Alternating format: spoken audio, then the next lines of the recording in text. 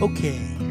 We want to welcome everybody. I know I said that earlier, but I want to welcome everybody. It just seems like it's hard to get things moving forward in some areas. But you know something? I just think that we just got to keep pushing. We just got to keep pushing. I think, that commercial that says, and the older I get, the more I realize it's true, that a body that stays in motion, in motion stays in motion. I think that's true of everything. Once something loses momentum, it is very, very difficult to get it moving again. But let me tell you something. God is on the move. God is on the move, and God is moving forward. He's not looking to figure out a way how to just kind of do what he does in a static way. Well, we'll just do it all right here.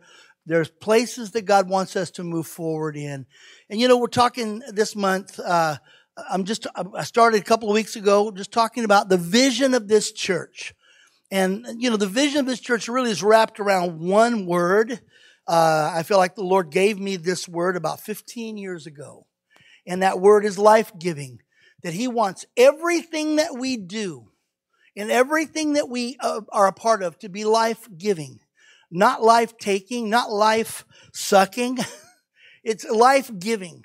And, the thing is there's things that, even for me personally, this past week, early in the week, actually, I just began to kind of evaluate my life and evaluate things going on in my life.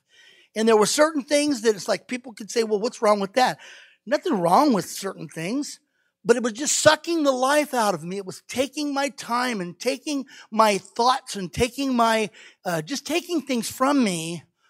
And I just don't really want to be giving my time. And I'm not talking about people. I'm talking about stuff. I'm talking about, things that are just time consumers. And so, for me personally, that probably is just a process that I'm going through for what's happening in my life. Now, today, I want to talk to you about what it means to be generous, because I believe that generosity is a part of the life-giving, of being life-giving in God's plan. God wants us to be generous. And see, when we say generous, I think a lot of people go, well, he's going to talk about giving. Why not? We all give. Man, you give money and things, it's not just about money, but we give money to everything that we find valuable. I guarantee you either give money to APS or you live in the dark. You give money to get water brought into your house, or you have a well, you're running out to get water in a bucket. And so, and I'm not just going to talk just about that, but I want us to stop and to consider a few things about generosity, about how to become excited about giving, about being an extravagant giver. I want to be, when I run into situations, when I run into people or situations, and sometimes I used to get irritated because every time you'd go in certain doors at certain places, there'd be somebody there asking if you could, hey, would you like to donate? Would you like to buy cookies? Because we're doing this. And I get irritated. Why? Because two reasons. Because number one, I didn't want their cookies, because the fact is I don't need their cookies. I don't need them. I like them. They're good cookies. And I'm not knocking any of that. But I'm just saying, but there's something inside that, because what I have learned to do? I've learned to buy the cookies and give them away. I don't have to eat them, but I want to be a part of the process as best I can of being generous. And so, generosity is one of the fundamental messages that God has taught to the church in general, and especially to this church, because I've been here for a long time. 1974. It's when I became a part of this church. Generosity is not something that is foreign to this church. It's a part of who we are. It's a part of our DNA, because it is a part of being life-giving. And the fact of moving from selfishness to a life of generosity, it transforms everything in our life. When we go from being selfish, or when I say selfish, see, I would never have probably considered myself as being selfish until I felt God nudging me to say, I want you to help in that particular thing, whatever it was. It's like, I don't want to do that. Well, why not? That's why I feel like the Lord would say, why not? Because I don't want to. Well, the truth of the matter is, if I can move from that place of being selfish and keeping it all for me, and I don't deem that to be a worthy thing that I want to give my money to, whatever it is, whether it be the bell ringers at Christmas, or whether it be a need that comes my way, whether it be something that God points out to me, and He does all of us. He points out things to all of us. But some of us, you know what we do? I saw a fellow the other day. I was coming on my way home. I don't know where I was, doesn't matter, but I was driving my way home, and I felt like the Lord pointed something out to me. It was right there, and so I just kept going straight ahead. Didn't even want to look at it. You know why? Because I felt in my heart, if I look too long, I'm going to find some conviction. I'm going to find something pulling at my heart even more. We all do it. Every one of us do it. And I'm not saying that we need to just be an open window that we just pour into everything and anything. But I believe when God speaks to us, I believe there's something in it that helps us to grow. And see, I know sometimes people go, well, if I start just being generous as everything comes down the pike, I won't have anything for myself. And the truth is that's not really accurate. Because as we give, as we become generous in the way we live, you know what? God pours it back. He pours it back into our life. He pours it back. And for those of you that are sitting here that have experienced that, you can say amen. But for those of you that are saying, well, I've not experienced that, then you have something that get ready to receive something from God. But God's not looking. I remember Wayne Myers made this comment, an old preacher years ago who was here at the church. He said, God's not trying to get something from you. He's trying to get something to you. But sometimes we have to be willing to give up to be able to receive. And if we won't give up, it's like a dog. A dog is not going to let go of that bone. Well, I want to give you something with some meat on it. He ain't going to let go of that bone. God wants to give us something more than we have. Generosity doesn't just bless those around us. It blesses us. It comes back to us. And so I want us to look this morning at 2 Corinthians chapter 9, verse 6. Let me just read this verse. And we'll probably kind of stick around this verse most of the morning. The scripture says, remember this. Whoever sows sparingly will also reap sparingly, and whoever sows generously will also reap generously.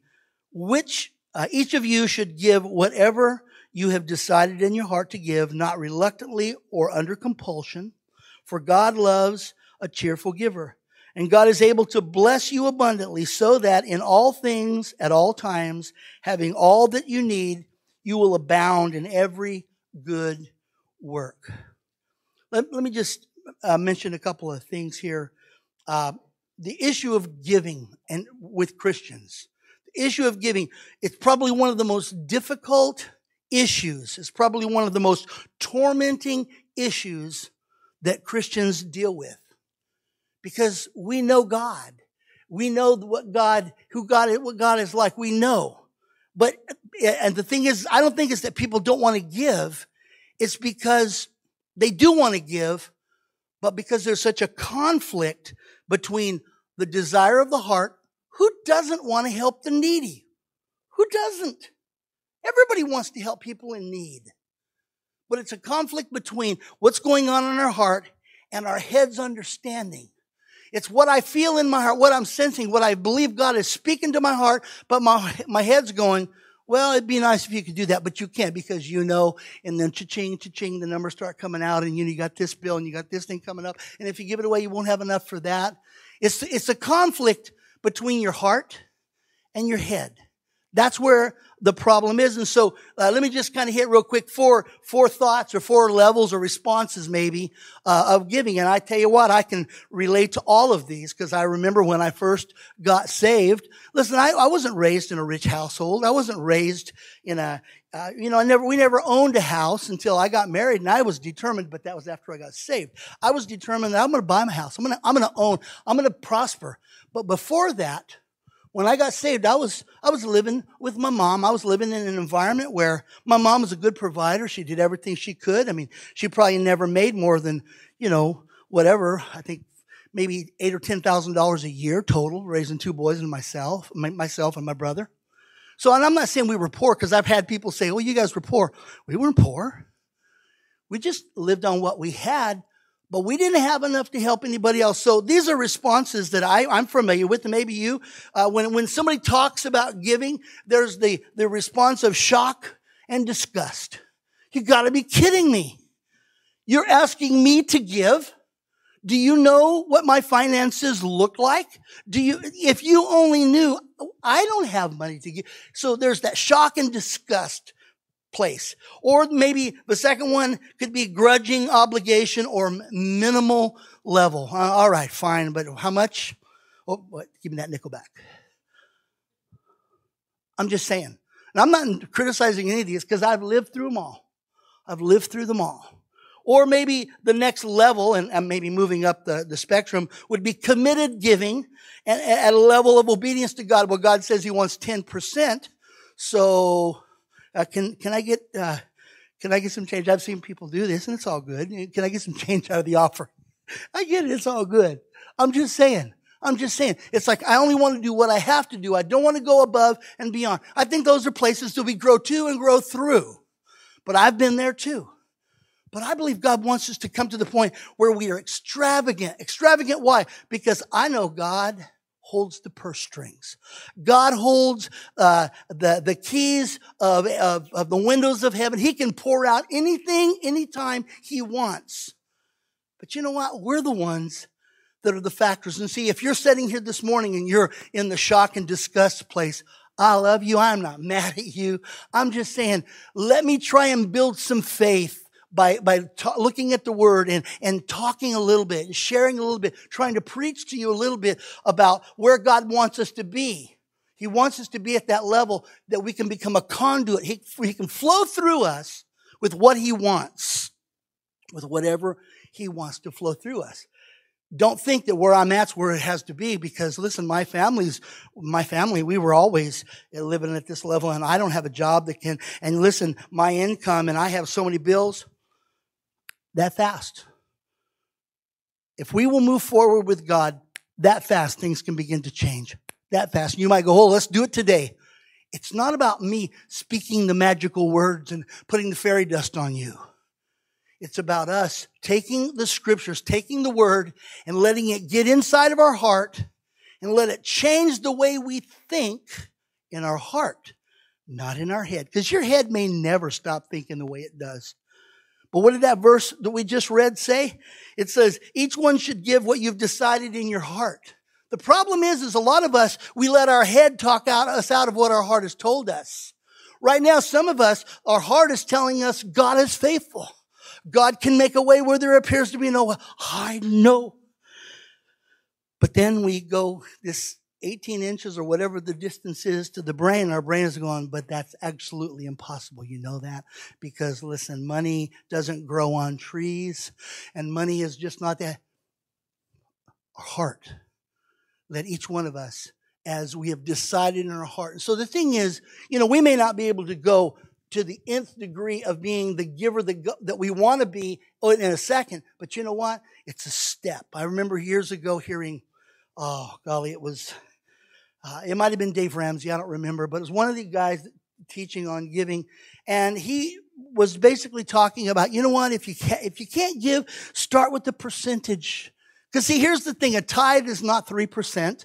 A tithe is 10%. If you can look it up, in the dictionary. Tithe means a tenth. If you give me $1, a dime belongs to God.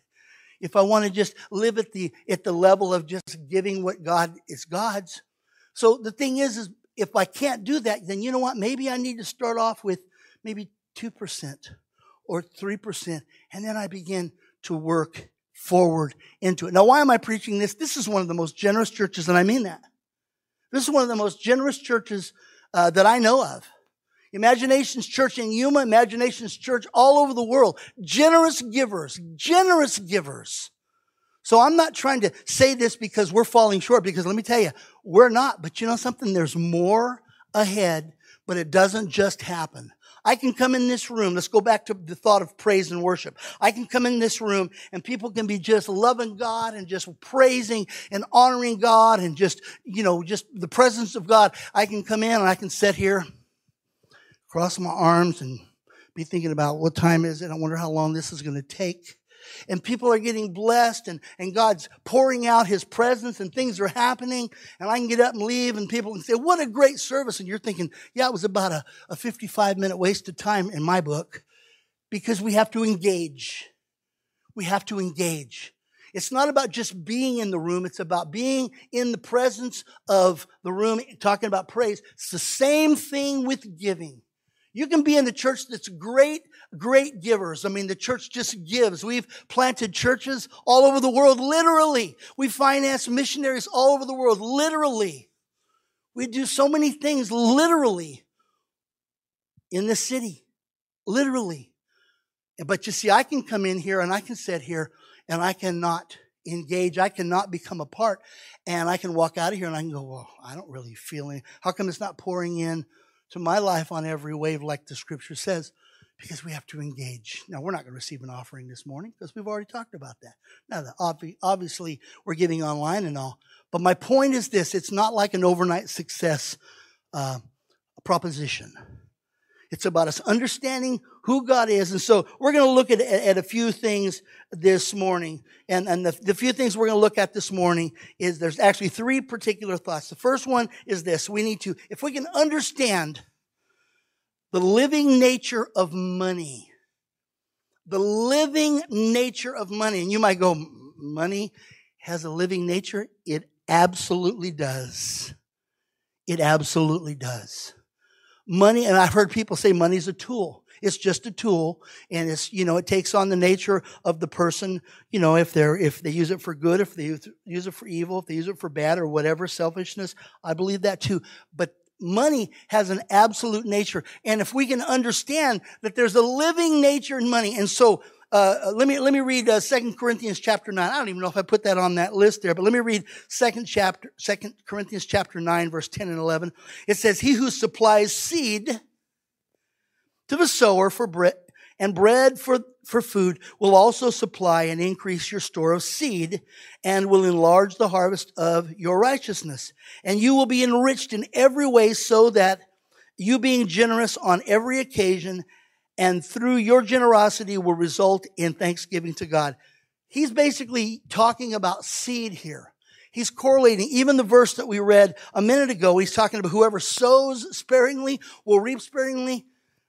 He's talking about money, but he's using it as an analogy like that. Money is like a seed. Money is a seed. What is the nature of a seed? If you plant it, it'll grow. The nature of a seed is you can do several things with the seed. Number one, you can eat it, and it's done. It's gone. You can take it and you can give it away. You can sow it, or you can basically just put it in a box, and it's basically dormant. It won't do anything if you just kind of put it in a box. It won't do anything. Or you can plant it. You can plant it in an environment, and it will grow. And so you might say, well, I just put my money in a box. Okay, I get it. Well, all I have is enough to eat. I get it. Money to buy food. I get it. But the truth of the matter is if we can understand the nature of money, money put into the right environment, not all of it, not all of your money, but a portion of that money. If we can take a portion of that money and put it into an environment that God says to put it into, it will grow. It will. And, we might be thinking, well, I don't have enough to sow. Then any farmer knows, even if you just have a garden outside your house, when you put seed into the ground, you're putting it into the ground. When a farmer puts seed into a field, if you were to go up to a farmer and he's out there and he's planting seed and you say, hey, let's talk a minute. Hey, what are you doing? I'm just throwing seed away. I'm just throwing seed away is all I'm doing right now. What do you mean? Well, I'm just putting it in the ground. That's not his attitude. His attitude is I'm sowing for the future. There's a harvest that's going to come.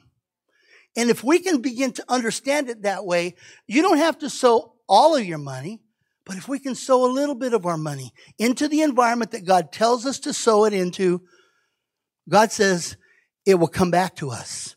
There will be a harvest. So the nature of money is like the nature of a seed, is what he's saying. A seed has characteristics. You can grind it up, make flour, and make yourself a tortilla and eat it, and it's gone. And it's all good because I like tortillas, and I think we do need to use some of that seed to make some tortillas. Or you can take it and you can put it into a box, and it's dormant. It doesn't do anything because that's never been the environment that God wants us to just put the seed he gives us. Not to say that saving is not good. I'm not saying that. I'm saying that is not, there's no increase unless you're putting it into a money market or something like that. And you do get an increase on that. But the truth is, the environment that God specifically talks to us about to do with the seed, the money that he gives to us, is sow it. Sow it. If we will sow it, it'll come back. And you might say, I don't have enough to sow. Yeah, well, I think we have to, maybe we have to cut down a little bit on what we eat then maybe, and sow it and allow God. Now here's the thing. If you're thinking with your head, you're done already. If you're thinking with your head, well, I don't know how that's going to work. You're thinking here. But if you can think with your heart, if you can say, Lord, if that's what your word says, because the heart is where faith grows. In your heart, faith begins to increase. In your heart. See, I heard a guy say one time that we have two brains. We have this brain and this brain. And when we think with this brain, we get in trouble. When we try to figure out God and God's plan and God's ability with this brain, we get in trouble. But if we can begin to think with our heart, the Bible says, as a man thinks in his heart, so is he. You know, we need to think with our heart because that's where God speaks, right to heart. This is where faith is. Faith is near you, in your mouth and in your heart. That's what the scripture says. It's in your mouth and it's in your heart. Now, the thing is if it's not in our heart, we have to get it in our heart. We have to get the word in our heart. Proverbs chapter 3, verse 9 says, honor the Lord with your wealth. And with the first part, the best part of everything you produce. What's the best part? It's the first part that comes out. It's the first part that comes up. So the Lord is basically saying, put me first. You know, God is a God of firsts. He wants us to honor him. This is the first day of the week, so here we are, and we're loving Jesus. We're gathering, we're worshiping, we're singing, we're hearing the word, we're praying together, we're joining together. First day of the week. This is the way to start the week, together. We're giving the first day of the week to join together. God is a God of firsts. He requires first fruit. He requires us to give first to him. And when we can give first to him, according to this verse, honor the Lord with your wealth. And with the best part, the first part of everything you produce, he says, and then good luck. That's not what he says. He says, then. Everybody say, then. Then what? After you have honored the Lord with your wealth and with the best part, the first part of everything you produce, he says, then God, will fill your barns with grain. He'll fill you up. He'll put money in your path. He'll put money, resources. He'll put things in your life that you have need of. He says that then he will fill your barns with grain, and your vats will overflow with new wine. That's old time terminology. We know that. But the bottom line is he's saying, I'm going to meet your need. I'm going to meet your need. That's what I'm going to do. But you see, here's where the problem is. If you're thinking with this, if you're thinking with your head right now, if you're thinking, listen, the game's getting ready to start. I got to get home pretty quick. If you're thinking with this right here, instead of taking just a few minutes this morning and saying, man, this is where I'm at, man. I wish I had increase. I wish I was able to bless. I wish I was able to be generous with things that you bring into my life. I wish I could. That's this. Actually, that's this saying that, because this is never going to be anything other than about me. It's about what I need, how I can operate, what I can do. I would like that, because if I had that, I would buy this and I would do that. It was about me. This is where God speaks to us about what he loves but about what he wants to do, how he wants to help others. And so understanding everybody say the living nature of money. Nature's alive. I mean, money's alive. Money's alive. Money has a nature. It has a nature, but it takes on the nature of the person that handles it. And so what I want us to do is I want us to put ourselves in the position. And see, some of us are already giving. We give, but we're giving out of just, it's the routine. This is what I do, I give. But God wants us to take some steps back and to say, God, I'm giving, I'm sowing. I'm not just giving, I'm sowing. I'm sowing it into the kingdom. Rather than, I don't know, it just goes out. My wife writes the check. It just goes out automatically. That's better than nothing. But the truth is, if we can begin to stop and to say, God, I am putting my resources into the kingdom. Now, there's other things. I don't think I'm going to get to the rest of these today. But this one here, I want us to stop and think about money has a nature. It's a living nature. We can take money, we can take our seed, because he uses the analogy of seed. We can take it and we can eat it. We can just use it on ourselves. We just use it on ourselves. I buy what I want. I do what I want. I go out. I do this. And once it's done, it's like it's gone. Or we can put it in a dormant place where it just kind of sits there. I'm not doing anything with it. Nobody's going to touch this. This is what it is. I'm not against saving. I'm not against any of that. Or we can put it in a live place where it can grow. And you don't have to do a lot. But we have to do something. You can plow your fields all day long. And you can dig it up and you can water it. You can do all the things you want. I heard this story. Bayless Connolly told this story in a book he wrote. And he said that his little boy, I guess, was in school, a children's church, And he said, and he got in there and he planted, actually they were doing the thing where they plant a seed in a little pot. And they were teaching him about the power of a seed and how seeds work. And he says, I guess he brought a little pot home and, there it was. They were supposed to put it in the window and they're supposed to water it every few days, just so much water. And said that he was watching it. And he was watching it. He says, day after day. He says, and because he wants his son to be excited. Man, look at that. It's starting to grow, man. That's what God does. That's how God works. He said he watched it day after day after day. A week went by. 2 weeks went by. And he says he's thinking, this is crazy. What's going on? Was it a dud? Was that seed a dud? What happened? So he said when his son wasn't home, he took it and he poured it out and he sifted through it. He says there wasn't a seed in the pot. I want you to know, we can plow, we can dig, we can water, we can do all the things, we can watch it, but until we put a seed in the ground, nothing happens. Generosity begins with the seed. It begins with the seed, us sowing a seed into something that God will multiply and increase. So this morning, the only thought I want us to grab a hold of this morning is this, that we have to begin to understand the living nature of money. It's alive. It's alive. But you can take something alive and you can put it in a box and just leave it alone. And let me tell you what it'll do. Nothing. You go back, it hasn't grown. It hasn't done anything. It's just like it is.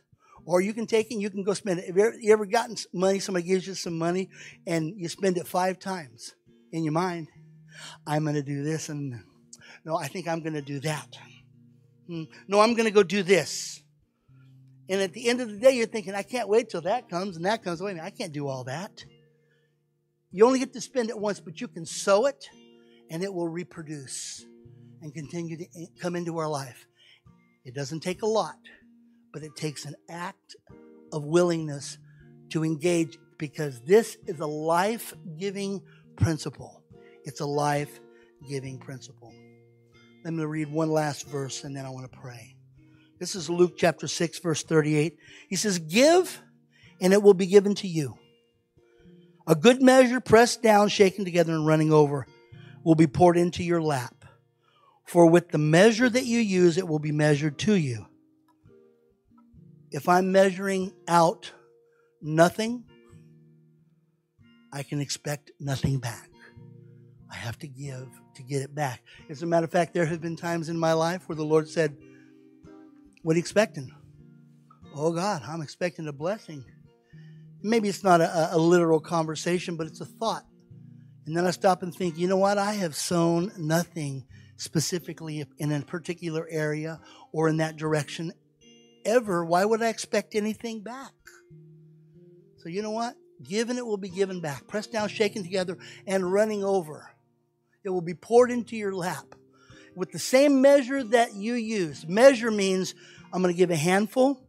It'll come back to you, but it'll come back to you in multiples. Let's